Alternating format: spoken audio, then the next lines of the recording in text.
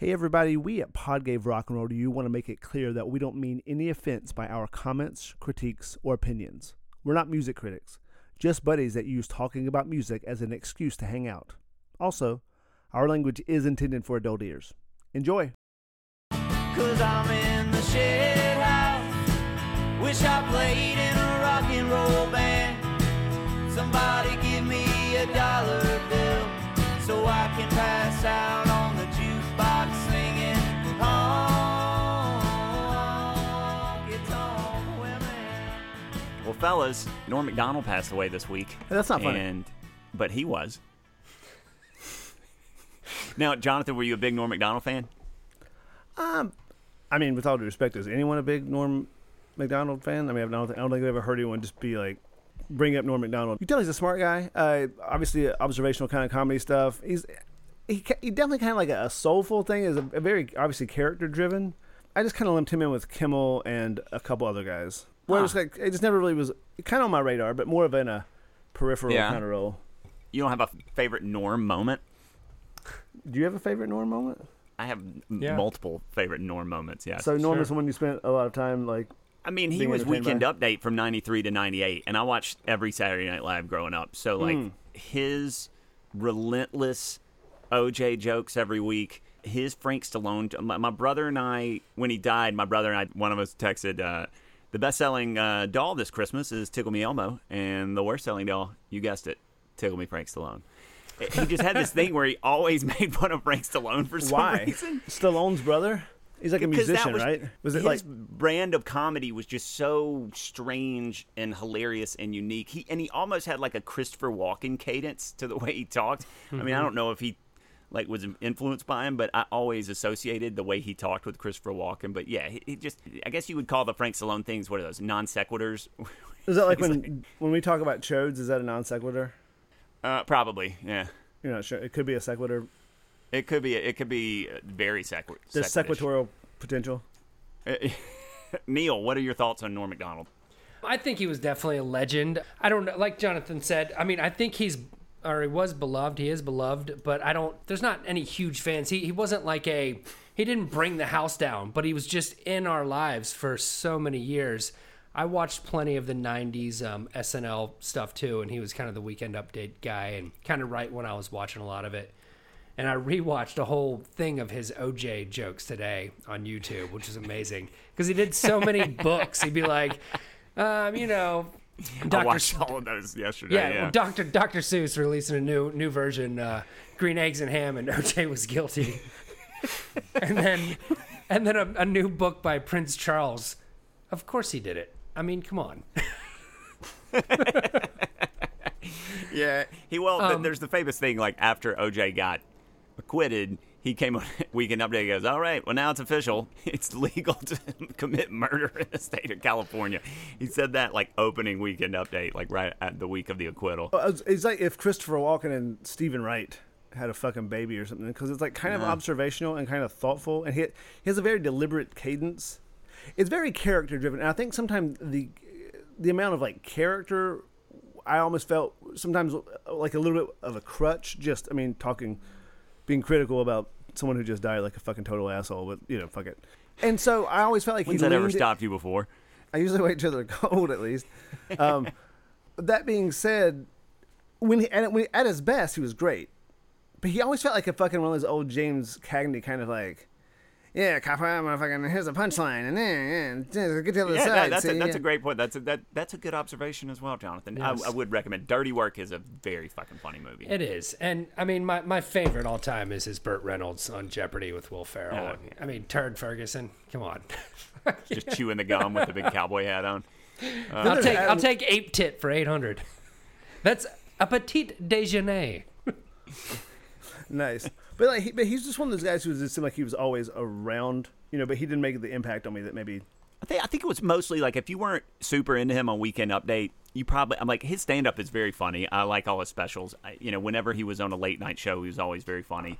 He had a show on Netflix that was just off the rails. So if you had to rank Jimmy Kimmel, Norm Macdonald, and Adam Carolla in terms of who you like. Adam Carolla. Of who's given me more laughs in my life? Yeah, who do you prefer? Norm Macdonald, probably Kimmel and then Carolla. Hold on one sec. I think Kevin's making a drink. I think I like Kimmel the most, and then Norman. I'm not. Carolla's an interesting guy. I think I haven't he's hilarious. Yeah, but I love me some Carolla. I've listened to more Carolla than I have Norm. I think Norm has a higher ceiling. And Kimmel's just great. He's a great kind of, he's good at his show. He's good at hosting the Oscars. Like, he's just an all-around talented. Yeah, he's like a modern-day Bob Hope, you know. I think Carolla just, maybe politically we don't see things exactly the same sometimes, so that irks me. Rest in peace, Norm Macdonald. He was a great comedian, and like we said about Charlie Watts a few weeks ago, his comedy lives on. You can watch him on YouTube anytime you want. You know what else you can find on YouTube? What? J.J. Cale music. I really don't think there's any J.J. Cale on YouTube, truthfully. Oh, you don't think so? He's more of a TikTok kind of guy, I think. He's more of a TikTok? I think so. Snapchat? Was more of a TikTok and Snapchat. More of a Tinder kind of guy, really, I think. TikTok and Snapchatter. Why don't we talk about your favorite cover of a J.J. Cale song, Jonathan, since this is a J.J. Cale kind of week? Probably Call Me the Breeze, I would say, but just I love the guitar riff, and it sounds like a song they may very well have written, right? It's not, it's trying to hit its blues tune, but you can tell they mean it. The song really resonames with them. I absolutely thought it was their song until I why found would out you it think was otherwise, J.J. right? Yeah, exactly. Neil, give me your favorite J.J. Cale? Hands down, John Mayer, Magnolia. No, I'm kidding. It's actually not bad. He sounds exactly like JJ. It's pretty good. But I definitely agree with you guys. I mean, Call Me the Breeze is the best. It does sound like a Skinner tune, and they crush it. And Clapton's stuff is great. I love what he did with it. I love how he made those songs famous, but I don't think he did better than J.J. Cale by any means. Oh. Well, I would say Call Me the Breeze, I agree, is probably the best. Unless you're going with Widespread Panic's Ride Me High. You know, live cut. I don't. That's actually, it's not a bad cover. I kind of forget that it's theirs. I think with J.J. Cale, it's tough because once he's not playing the song, it's still cool, but he makes his songs especially cool. Well, he gives him that J.J. Cale vibe that you need. I mean, Beck does a version of Magnolia that is very good. I mean, it's just a live version. I have heard that. That's good. Yeah. I feel like Clapton's Cocaine was a little too meta. Actually, no, I do like that. Actually, the fucking drums in that are so. It's cool. Such a tight song. It's been a classic rock staple for 40 years. I mean, it's really cool. It's just kind of like too on the nose. On the nose. What do you mean on the nose? The drummer's so tight and so precise and actually pretty sophisticated that, unless your drummer does that, you just sound like you're in high school playing two chords, talking about drugs you've never done. Mm-hmm. Yeah, we should also point out the Traveling Light by Widespread Panic as well. Yeah, point it out. Neil's like, love it. What do you mean? Why did you point that out again? It was a different I said song. Ride Me High earlier. Oh, you said, oh. Even when you talk about Panic, it all sounds the same. Even just talking about them, right? And on that note, you were listening to Pod Gave Rock and Roll to you, and we were talking about J.J. Cale, of course, because this week we are talking about J.J. Cale's After Midnight from J.J. Cale's 1972 album Naturally, written by J.J. Cale and produced by Audie Ashworth. After midnight, we're gonna let it all hang out.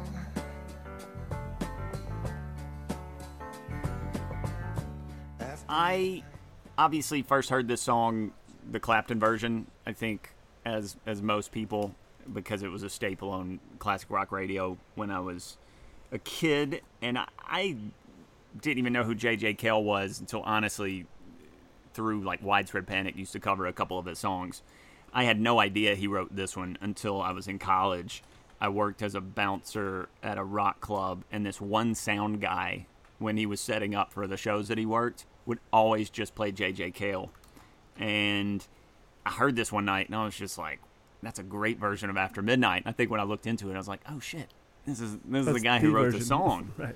And it's just such a different vibe than Clapton's. I mean, it's so chill and laid back in a place that I want to be. It's sensual, it's fun, it's not like that kind of sex orgy vibe of Clapton's, version.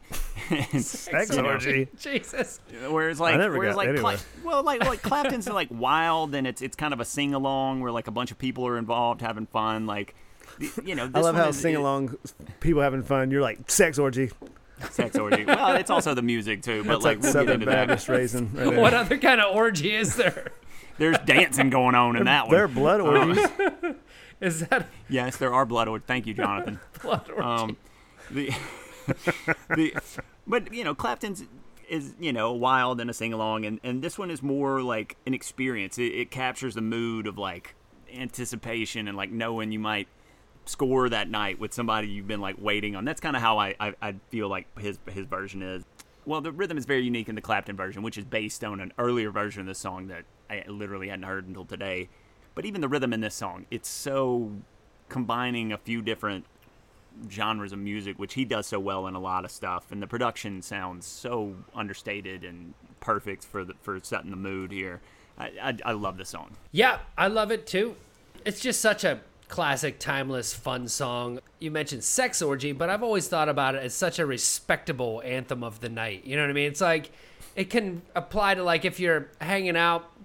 It doesn't have to be like so dark. You know what I mean? It's almost he makes After Midnight fun. It's a fun party song. And just as far as this song is concerned, it's such a quintessential guitar song. It's been a big part of my life. I've played it hundreds of times with almost every band, every person I've ever played with, because it's always so fun to play. It's almost a must know if you're going to be a guitar player. In any jam situation, it's so great to play. And I'm happy when it comes on. I'm happy when a band covers it. I'm happy if it comes on the radio, if someone puts it on. I've never heard this song and been like, why is this playing? It's Peaches and Cream, and you don't need to search about what this song's about. We all know what it's all about. What is it about? Letting it all hang out. I mean, just going with, obviously the J.J. Cale, original version first. The only thing that's truly exceptional about it is that it creates such a vibe. And that's exceptional in and of itself. I mean, it's a blues, basically. I mean, it's just real straight ahead. The lyrics are cool, but they're not, Dylan-esque. They're not poetry. And so the thing, though, it's a lot like Bill Murray's comedy, where it's just the pacing, or like Stanley Kubrick films, where it's just the total vibe is the draw. The Clapton version, it sounds like we're gonna fucking party. Like it's almost like After Midnight in the City versus J.J. Cale's more like After Midnight in the Country. And I think he's from Texas, right? Mm-hmm. It's great. No, he's from Oklahoma. Oh, there you go. But it just has that kicked back, laid back.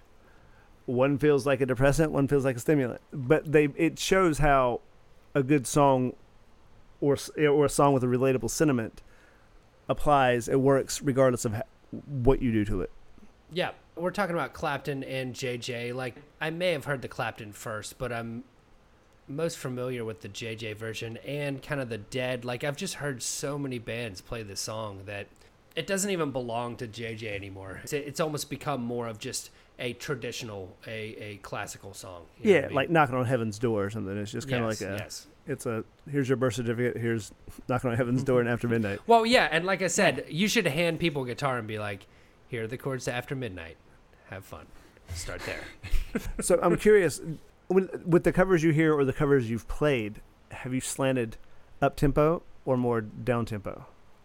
Well, that's the best part about this song is you can go funk, you can go laid back, or you can go, we just got a bunch of drugs, let's go hang out at my place, Clapton style.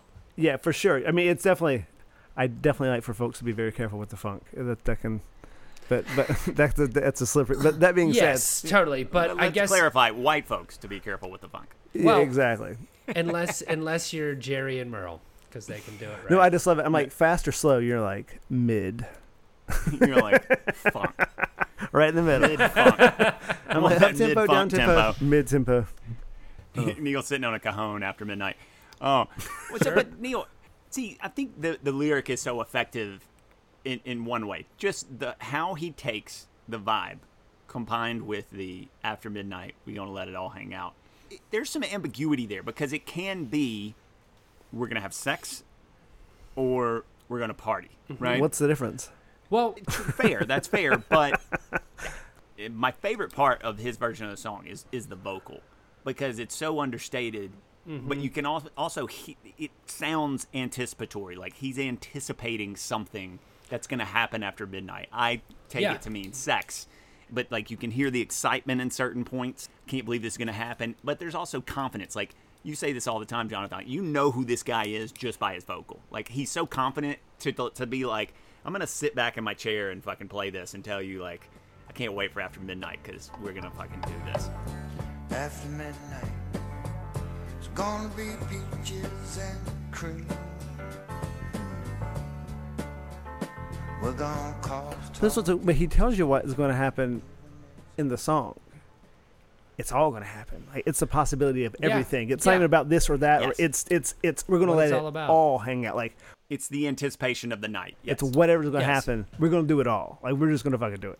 Kind of what I was saying. It can be taken any way. It can be complete sex, or I could even see like a bunch of geeks going to play Dungeons and Dragons in this song coming out. Like we're gonna let it all hang out, man. Like because he's not going too far into. You know, he's being very ambiguous about what's going on. That's the version where the white folks aren't watching the funk. That's so sad. But, yeah, maybe. That's fine. That's what it's all about. Letting your crack hang out.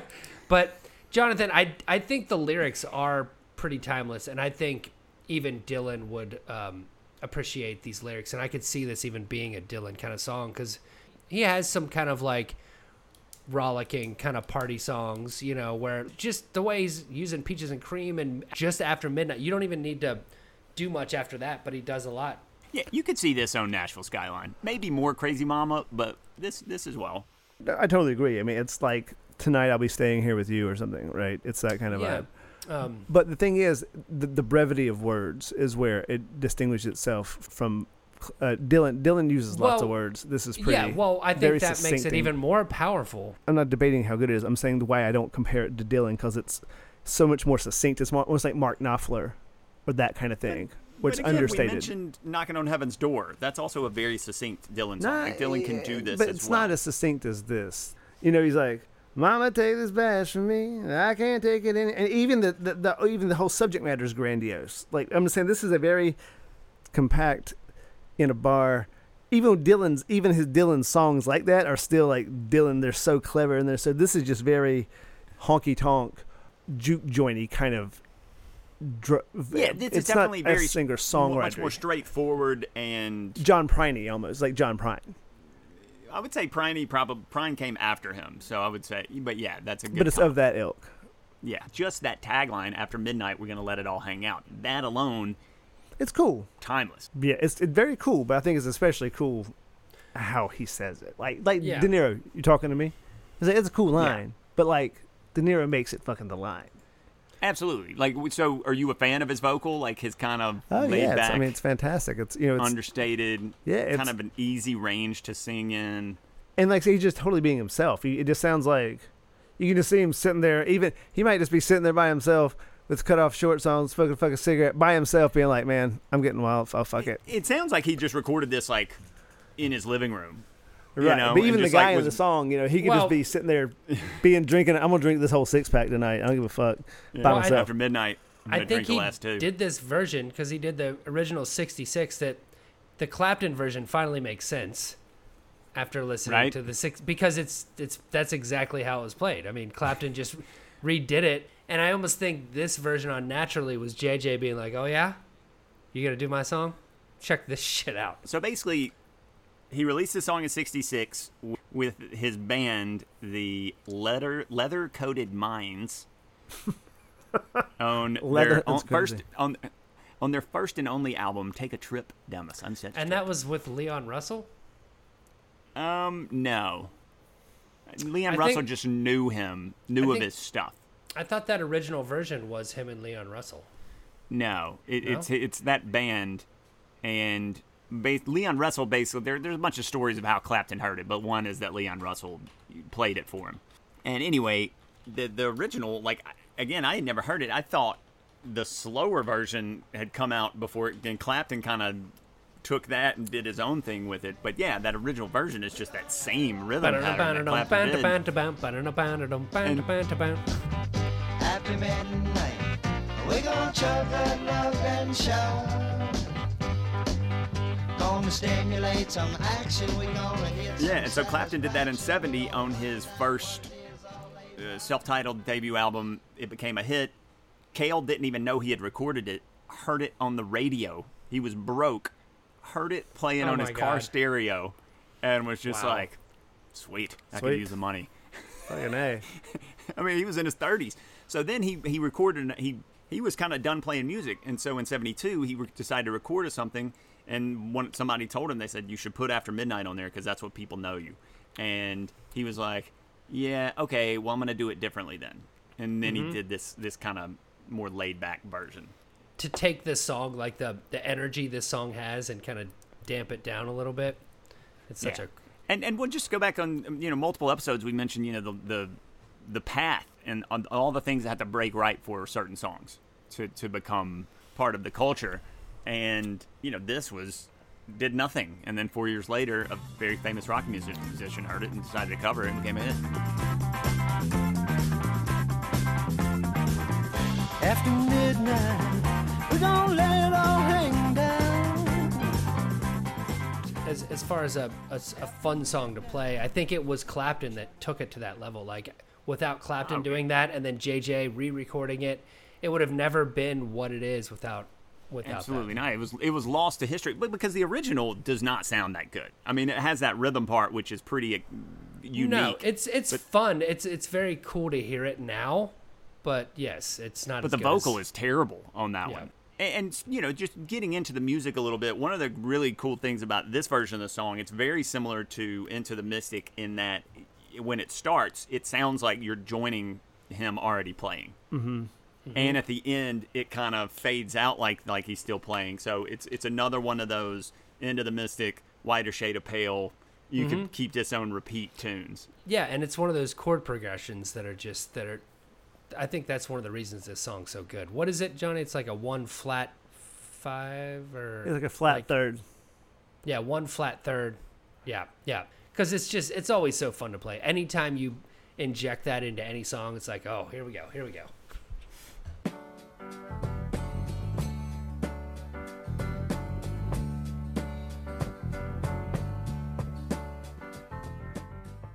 If you think about it, it almost sounds like Merle Haggard's song. And it's interesting because his family was originally from Oklahoma, and he moved to California after the Dust Bowl. And this guy is also from Oklahoma. And all those fucking Tulsa Time and all those Clapton tunes that came about in the 70s, they were all based on those Oklahoma musicians. Yeah. It's literally country rock. Yes. Yeah, but you said this is straight blues, but he just injects country into all of his blues songs. Doesn't determine genre. I just mean the form, the chord progression. I love how the song starts off. It's basically bass and piano, heavy. Like bass line is just like carrying you to his voice. It's as lazy as his voice. This version, it's so great that the piano is so pronounced because it's become such a guitar-centric song, but just that bump, bump, bump, bump, bump. It's like the piano is so heavy in that song. Is there a guitar going on during the verses, or does it just come in? No, there's a little bit. It's back in the mix. It sounds like that really nice, simple, quick solo that he does, which sounds so good because of the tone that he gets on his guitar solos is one of my favorite tones. Yeah, I don't know how he does it. Guitar player. I really don't. But that seems to come out of nowhere, but it fits so perfectly in the song. Like, it hasn't been there, and then it's just there, and it's just like, oh, yeah, that should... Well, of course that's he here. plays the way he sings. It's very phrasy. It just it puts it out there. Very vocal. But it's almost like Junior Kimbrough kind of stuff. Like it's that kind of hill Mississippi stuff. It's almost like it just sits in one spot and just kind of says its thing. And it little changes here and there, but it's economy. It's economical. It doesn't move fast or do a whole lot, but it's fucking awesome. Yeah, I don't know how he gets it. It almost sounds like he's playing on a resonator or something, like a small guitar with like high action. It's almost like a natural reverb he's getting on, like, and because it's so loud and sensitive too. You know what I mean? You can hear every little kind of, nuance of the way he's playing. Every nook and cranny. Yeah. Every crook and nanny.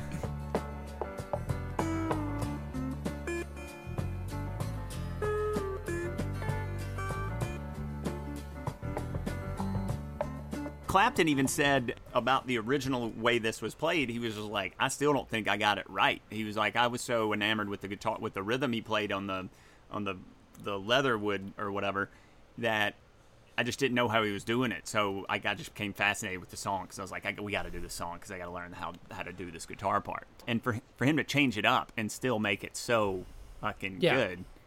And I think the rhythm that Clapton plays on his version is the shining moment, because the solo isn't anything to write home about, but just the way his strat sounds on.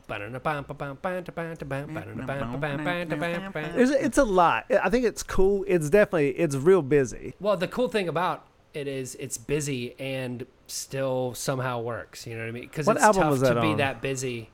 It's on his first solo album, Eric Clapton. Of course. No. It's just called Eric Clapton. He did two KO songs on it. The other one was I'll Make Love to You Anytime. But like this song, I think, Jonathan, you mentioned this recently about, the REO Speedwagon song. You were like, this would have been great in that scene in Boogie Nights. I mean, the thing about the Clapton version is I can just picture either walking into a crazy party after midnight and this just coming, and his version coming on and just being like, let's fucking do this. Or like a movie like Boogie Nights. It's just that vibe. Mm-hmm. Like sex, 70s, drugs, all of that stuff kind of in one package in the Clapton version. Whereas, like you said, Jonathan, the J.J. Cale version is more like either, going over to some girl's house and fucking with a 12-pack and or a bottle of wine and having some cigs and being like, all right, after midnight. But I also think it sounds kind of like JJ, like, we're going to go play some poker and fucking hang out. Like, it doesn't have to be sex necessarily. Like, you can hang out with some buddies after midnight, let it all hang out. I'm never going to let it hang out before or after midnight. Jonathan, around you enough. guys. Jesus. Unbeknownst to the folks, it's hanging out before already. or after. Never going to do it. Everything that could be taken 1% sexual, Johnny's like, no. You guys are talking about it's about sex. I've yet to. I don't even think it's inherently sexual. I was just saying it wasn't. Only at the strike of midnight would Jonathan let it hang out. What's cool about the J.J. Cale version, though, is it's like there's such a contentment. Like his vibe doesn't seem contingent on what's going on. Like it's just he could be sitting there by himself, being like, "I'm just a cool motherfucker." I think he could be hanging out alone by himself, just being like with a bottle of whiskey. He's gonna find out what it's all about. Right? Like I'm just the coolest motherfucker I can think of right now. Certainly in this version, yeah. But there's two things about the Cale version that I think musically kind of give it that we're going somewhere. Is that bass line is almost like carrying you into a party or into like whatever you're fucking doing. And then those little percussive hits that come in. I think right after he says the first tambourine, we're gonna shake your tambourine. And then there's just these little or you're like, where did those, it's kind of like the guitar. It's like, where did those come from? But they're perfect. The percussion on this song is crazy. Because, there's a bunch of little crazy stuff going on, and the rest of it sounds like someone beating on a cardboard box. Yeah. Like, it really just, someone's just hitting a kick drum, but it's sounds such like a couple people are in his basement just like vibing after midnight. Yeah. Right, but it's the power of vibe. That's the whole point of the song. It's really, the thing that makes it so spectacular is he's not doing anything that pretty much anyone can't do. But, yet again, no one can do that. It's not some vocal no one can sing or some guitar part no one can play. It's like anyone can play this, but no one can play this. If we're looking at it as if it's sex, like what is the tambourine? That's why sex is a terrible. That's the worst question I've ever heard. If we're looking at it like it's sex, what is the tambourine? If he's anticipating sex and we're gonna shake your tambourine, what is your tambourine, Jonathan, in that scenario? I don't feel comfortable answering this question. I'm going to plead the fifth. I'm going to plead you the fifth. plead the fifth? I'm taking the fifth. 1, 2, 3, 4, 5. Neil, Neil, do you have an answer? It's titties or balls. I was going to go hand, you pervert. You're going to shake your hand? We're going to shake your hand. Good to meet you. Good to meet you. Good to meet you. Good to meet you. Good to meet you. Good to meet you. Good to meet you. We're going to shake your butt cheeks. Anyway, we should mention that the producer that he produced this as well, and on the Clapton version, it's Delaney Bramlett, which has always just struck me as such a strange name. Sounds like a name out of a book or something that you wouldn't really expect to be a name, but... Ooh, we're getting into the reading hour. Is that after midnight, or is that like 10 before bed? That's before bed. I don't read very well at any time. Book. See, this is a song you couldn't change the words. Before bedtime. Before bedtime. We're gonna read a book. You couldn't change the lyrics, clearly. Before midnight. Do you guys have a favorite part of this song? The vocal is my favorite part of the song, of his version. The guitar is my favorite in Clapton's. Do you consider this a smoky vocal? It's borderline smoky. Yeah, it's definitely smoky. It's foggy. I'm gonna go. It's a foggy vocal. Yeah. What the fuck? Yeah. I'll agree with you. I think the best part is how much you can hear in the vocal, like when he's doing all those little like question mark. Yeah. The anticipation, the excitement, the confidence, it's all right there in the vocal. Like, that is the vibe. Yeah, and kind of in some parts his voice is almost cracking a little bit, you know. That's the excitement kind of coming in through the anticipation. Go tambourine. Gonna be, and he gets like happy at the peaches. Gonna be peaches and cream. And that's when he does the Yeah, it's great. Jonathan, favorite part? It's not exactly a part. I would say my favorite aspect is the thing that makes it all work is the tempo, and especially the timing of just the snare. Because when it's that boom, pop, boom, boom, pop, boom, pop, like it's so, like you got to be a fucking idiot to mess that up. Like you can just sit there and let the drummer just, it's so fucking grooving. What's the snare hitting on? On the 2 and the 4. That's your classic backbeat that makes you want to tap your foot, nod your head 1, 2, 3, 4. And that snare is just, the timing is so rock solid that if that's right, it's like the chassis of a car or something. Like if that's right, like everything's going to work. You were talking about a chastity belt. No, the chastity belt of the car. But it's just so right. It's such a solid foundation to build it on that then you just got to get there and tell the story and take credit for it. And tell the story he does. And speaking of stories, can I get the time? It's vibe time. At the Dome. It is at the Dome. The time is. Boom. Johnny from way downtown. Jonathan, when do you want to hear the song? I want to hear. Is this just too easy? Should we all say it on 3? 1, 2, 3. Bachelor party. After midnight. Oh, I thought it was a bachelor party. Before midnight. I want to hear the fast version when I'm walking into a bar at like midnight. I want to hear the slow version at like 3:45 a.m. hanging out. When you're smoking a bowl to come down. Just fucking hanging out. Neil, when do you want to hear it? I want to hear it when I'm playing it in a band and crushing it. I've heard every version so many times, and it really is just so fun to play. Yeah. Obviously, this song can go very wrong. If you're in a band and you're playing this and you can't find a way to make this sound good and please the crowd, then you're doing something very wrong. It's the drummer. But when you're playing this and you're having a good time, it works out. And to go along with you, Jonathan, I mean, anytime up late night when you're raising hell, it's going to be a good song, you know. Well, it's funny. We never played this song in For the Kings. No, I think it's almost too standard. It's kind of one of those songs where, like, you almost got to circle back to it. You can't come out of the gates being like, we're going to do After Midnight. Like, if we were still playing, maybe we'd you can do that like in high maybe school. Maybe on the For the Kings comeback tour. You can do that in high school. You can do that at the Hollywood Bowl. You can not do it anywhere except in the middle of those two. You can't do it at the Basement Tavern. No, you don't want to do it at a bar. Sassafras. No, you don't want to do it at a bar. I agree. I mean, yeah, After Midnight, of course. Also, it's a good like any song of his is a good grill song. Like just the vibe he creates is just great for grilling. Well, the album, yes. Yeah, if you're putting some steaks on the grill, go ahead and get out the Naturally CD, slip that in the disc player. Right? And then Dinner with a Lady.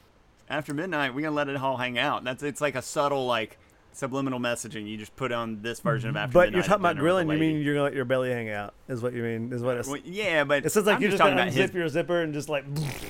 Speaking of grilling, let's jump under the influence and talk about what influenced this song, what it influenced afterwards, what you'd recommend listening to. Neil, let's get us started.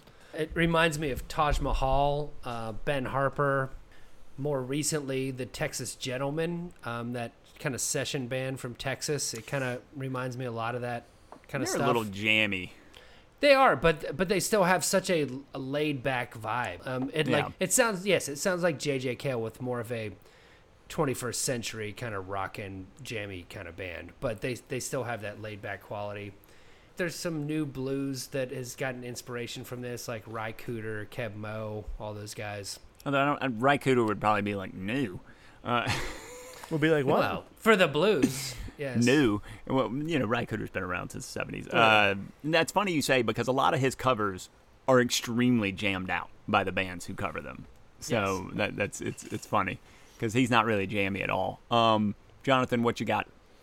I feel like there's definitely almost like a Delta blues vibe in the fact that the way it just kind of sits and moves, very like where the rhythm is the focus and the narrative is the focus, and you're just creating that vibe, almost like, the way Muddy Waters do, like, Rolling Stone, like I Wish I Was a Catfish, kind of, you just kind of sit there and telling the story. Like I said, I hear a little more Haggard in the vocal, John Prine's writing style, a little bit of Mark Knopfler in the delivery and the guitar playing, and it almost sounds like, I've never done fucking heroin or anything like that, but it just has that druggy, like, fucking nod off almost kind of feel to it. Yep. So I guess depressants. He's like the Tulsa Underground. I would say the only thing we've kind of covered everything, but I would say that Skynyrd, because they covered, Call Me the Breeze, like, I think Widespread Panic, because they covered a bunch of his songs, Traveling Light, Ride Me High. I would just say listen to if you don't know J.J. Cale, listen to fucking J.J. Cale. Magnolia, Don't just Go this to album, Strangers. Naturally. Get Naturally. Yeah, Cocaine, Sensitive Kind, just great fucking songs. And Crazy all have Mama. Crazy Mama. And speaking of crazy mamas, I think it's time we slide onto the covers. Let's do it. I'm ready. Jonathan, how many covers did you listen to? Well, obviously I know the Clapton version. Now, let's be clear, there are two Clapton versions. There's the regular one from the 70s, the boom, ba-dum, ba-dum, boom, ba-dum, ba-dum. But then there's an 80s one, like probably Crossroads. 87. No, it's slow. Oh, it's got this little con queso. There's a little cheese involved with it, but it's kind of cool. It's slow. It's more like this version, but Clapton doing it. There's this terrible 80s fucking Asian flute sound, as we had discussed before. I talked about a couple, I think, on the Tears for Fears, that I don't like that sound. God. It dates it. Is it on 24 Nights? No, I think it was just a studio release. I don't ever want it to hit my ears. But it's really not bad. It's on Crossroads. It's on the Crossroads. In the set, yeah, it was on a beer. It was on a Michelob Light commercial, I believe it was. Michelob Light. I still made do J.J. Cale a lot of money, that Michelob Light commercial. I bet it did.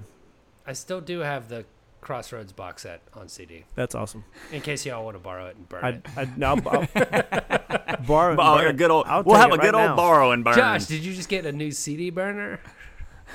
Oh, you mean like burn, like like just, you remember burning CDs, Jonathan? But like it sounded like it was so. We're not setting them on fire. Right? Some people are like just getting rid of their stuff. Neil, what covers did you listen to? Well, I listened to the one we listened to, which is a cover of his own song. I think they're basically all covers at this point. And it was good to finally understand Clapton's version, because I always was like, what did you do to this song? And then I heard the original. I'm like, oh, okay. You just played it. Sex. I think you're the one saying sex orgy. I'm like, Josh, what do you think Keep It Loving You is about? You're like, sex orgy. I'm like, Josh, what do you think After Midnight's about? Sex orgy. Shout, sex orgy. And I do love we are under the covers. So this is JJ covering his own song, because this song demands kind of energy and just that sex orgy energy. You got to get that out of your system. He had to get that out of his system to be able to do this laid back version. And I must say my favorite really is Jerry and Merle. There's this album called Fire Up, where Jerry is just on top of his game. Sounds it's so like good, 70, like late 70s. And he's like, the whole song, he's singing it great. And really working the guitar, like playing a bunch of like false harmonics and really like pinching the strings and just it's so funky, man. I mean, it's so jammy and I thought that too. I was like, it's so funky, but in that like right in the zone, just right in that wheelhouse of like, this is great white funk. Like yeah. This is Jerry. This ain't Tiger Shark funk. And but the Jerry and Merle version is way better than the Jerry Garcia band version. Yes. Just listen to Fire Up, Jerry and Merle. One last thing, I watched a video of JJ playing it with Clapton and Derek Trucks in San Diego in 2007. So JJ was already late 60s. And it was good, like JJ and Clapton sang it together, but I felt like JJ looked pissed off the whole time. He's just like, Clapton, stop singing so loud. This is my fucking song. Like, he just, I don't know if that's just his demeanor, but he just looked pissed off. He kind of has a resting, like, bitch face. Dick face. Derek takes the first solo, plays a nice slide solo, but I was amazed that JJ came in and just totally, I mean, he showed them both up. Like, he played played an amazing little solo.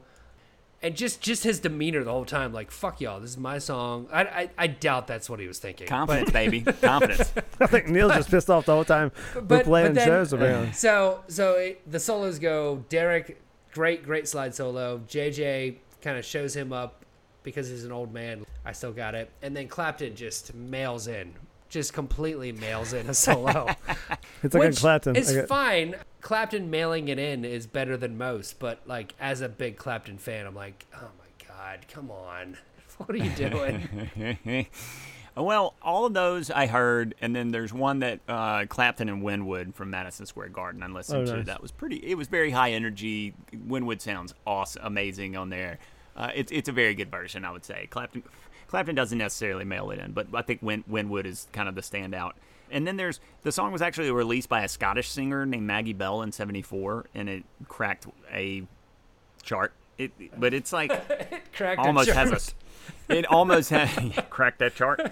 It almost has like a salsa feel to it with like blues guitar licks. It's not great. I would not recommend it. But speaking of recommendations, Jonathan, how does the shoe fit? How does the shoe fit after midnight? Yeah, it fits great. It fits like, it didn't even matter what you're wearing because you're just letting it all hang out. I like it. Yeah. So you are letting it hang out. Got it. Mm-hmm. Neil, how does the shoe fit? Yes, in a similar vibe. I mean, I think every pair of shoes I've ever had is this song. I mean, they fit. I've had many pairs. But at the same time... It just fits like a shoe closet? No, it just fits like it's every shoe. I mean, it's just part of my life. It's a great tune. I dig it. But I must say, there's really no need for shoes after midnight. So. Oh, I like it. So I'm gonna go in that vein. But my girlfriend bought me a pair of those Uggs bedroom slippers for Christmas, and they are so fucking comfortable. And this song fits like. I get home from the bar, take my shoes off, and slide into those comfy ass Ugg slippers. That's how this song Oh my fits. God. How old are you? You're like after midnight.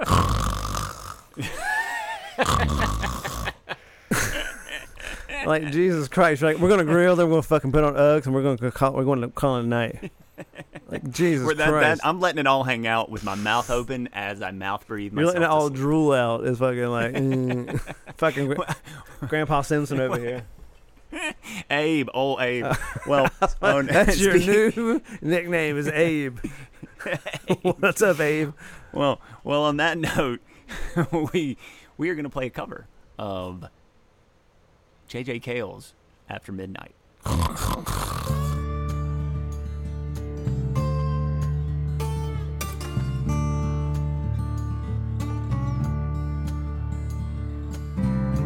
After midnight, we're gonna let it all hang out.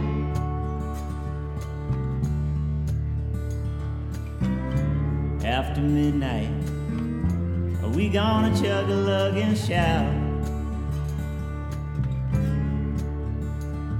We're gonna cause talk and suspicion, give an exhibition, find out what it is all about. After midnight, we gonna let it all hang out.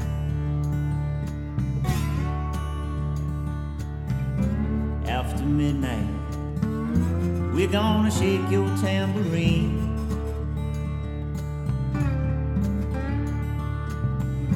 After midnight, it's gonna be peaches and cream. We're gonna cause talk and suspicion, give an exhibition, and find out what it is all about. After midnight, we gonna let it all hang out.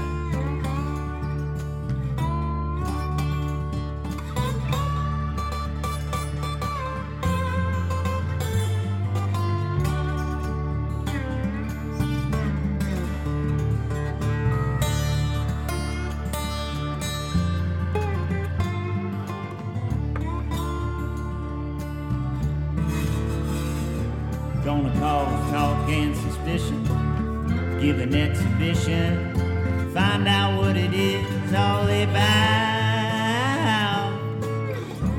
After midnight, we gonna let it all hang out.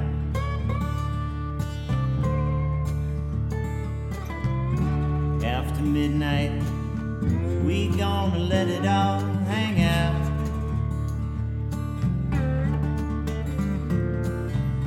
After midnight, we gonna let it all hang out.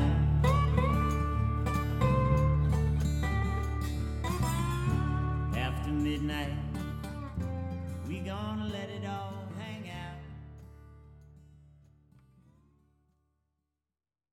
Okay, the cover you just heard was performed by Josh Bond and Neil Marsh. Thanks for listening to Pod Gave Rock and Roll to you. If you like what we're doing over here, please subscribe and give us a good rating on Apple or Spotify or wherever you listen. If you'd like to reach out to us, you can find us on Twitter and Instagram under the handle @PodGaveRock. Next week is Jonathan's week. What are we going to be talking about? We're going to talk about Just My Imagination by The Temptations. Can't wait!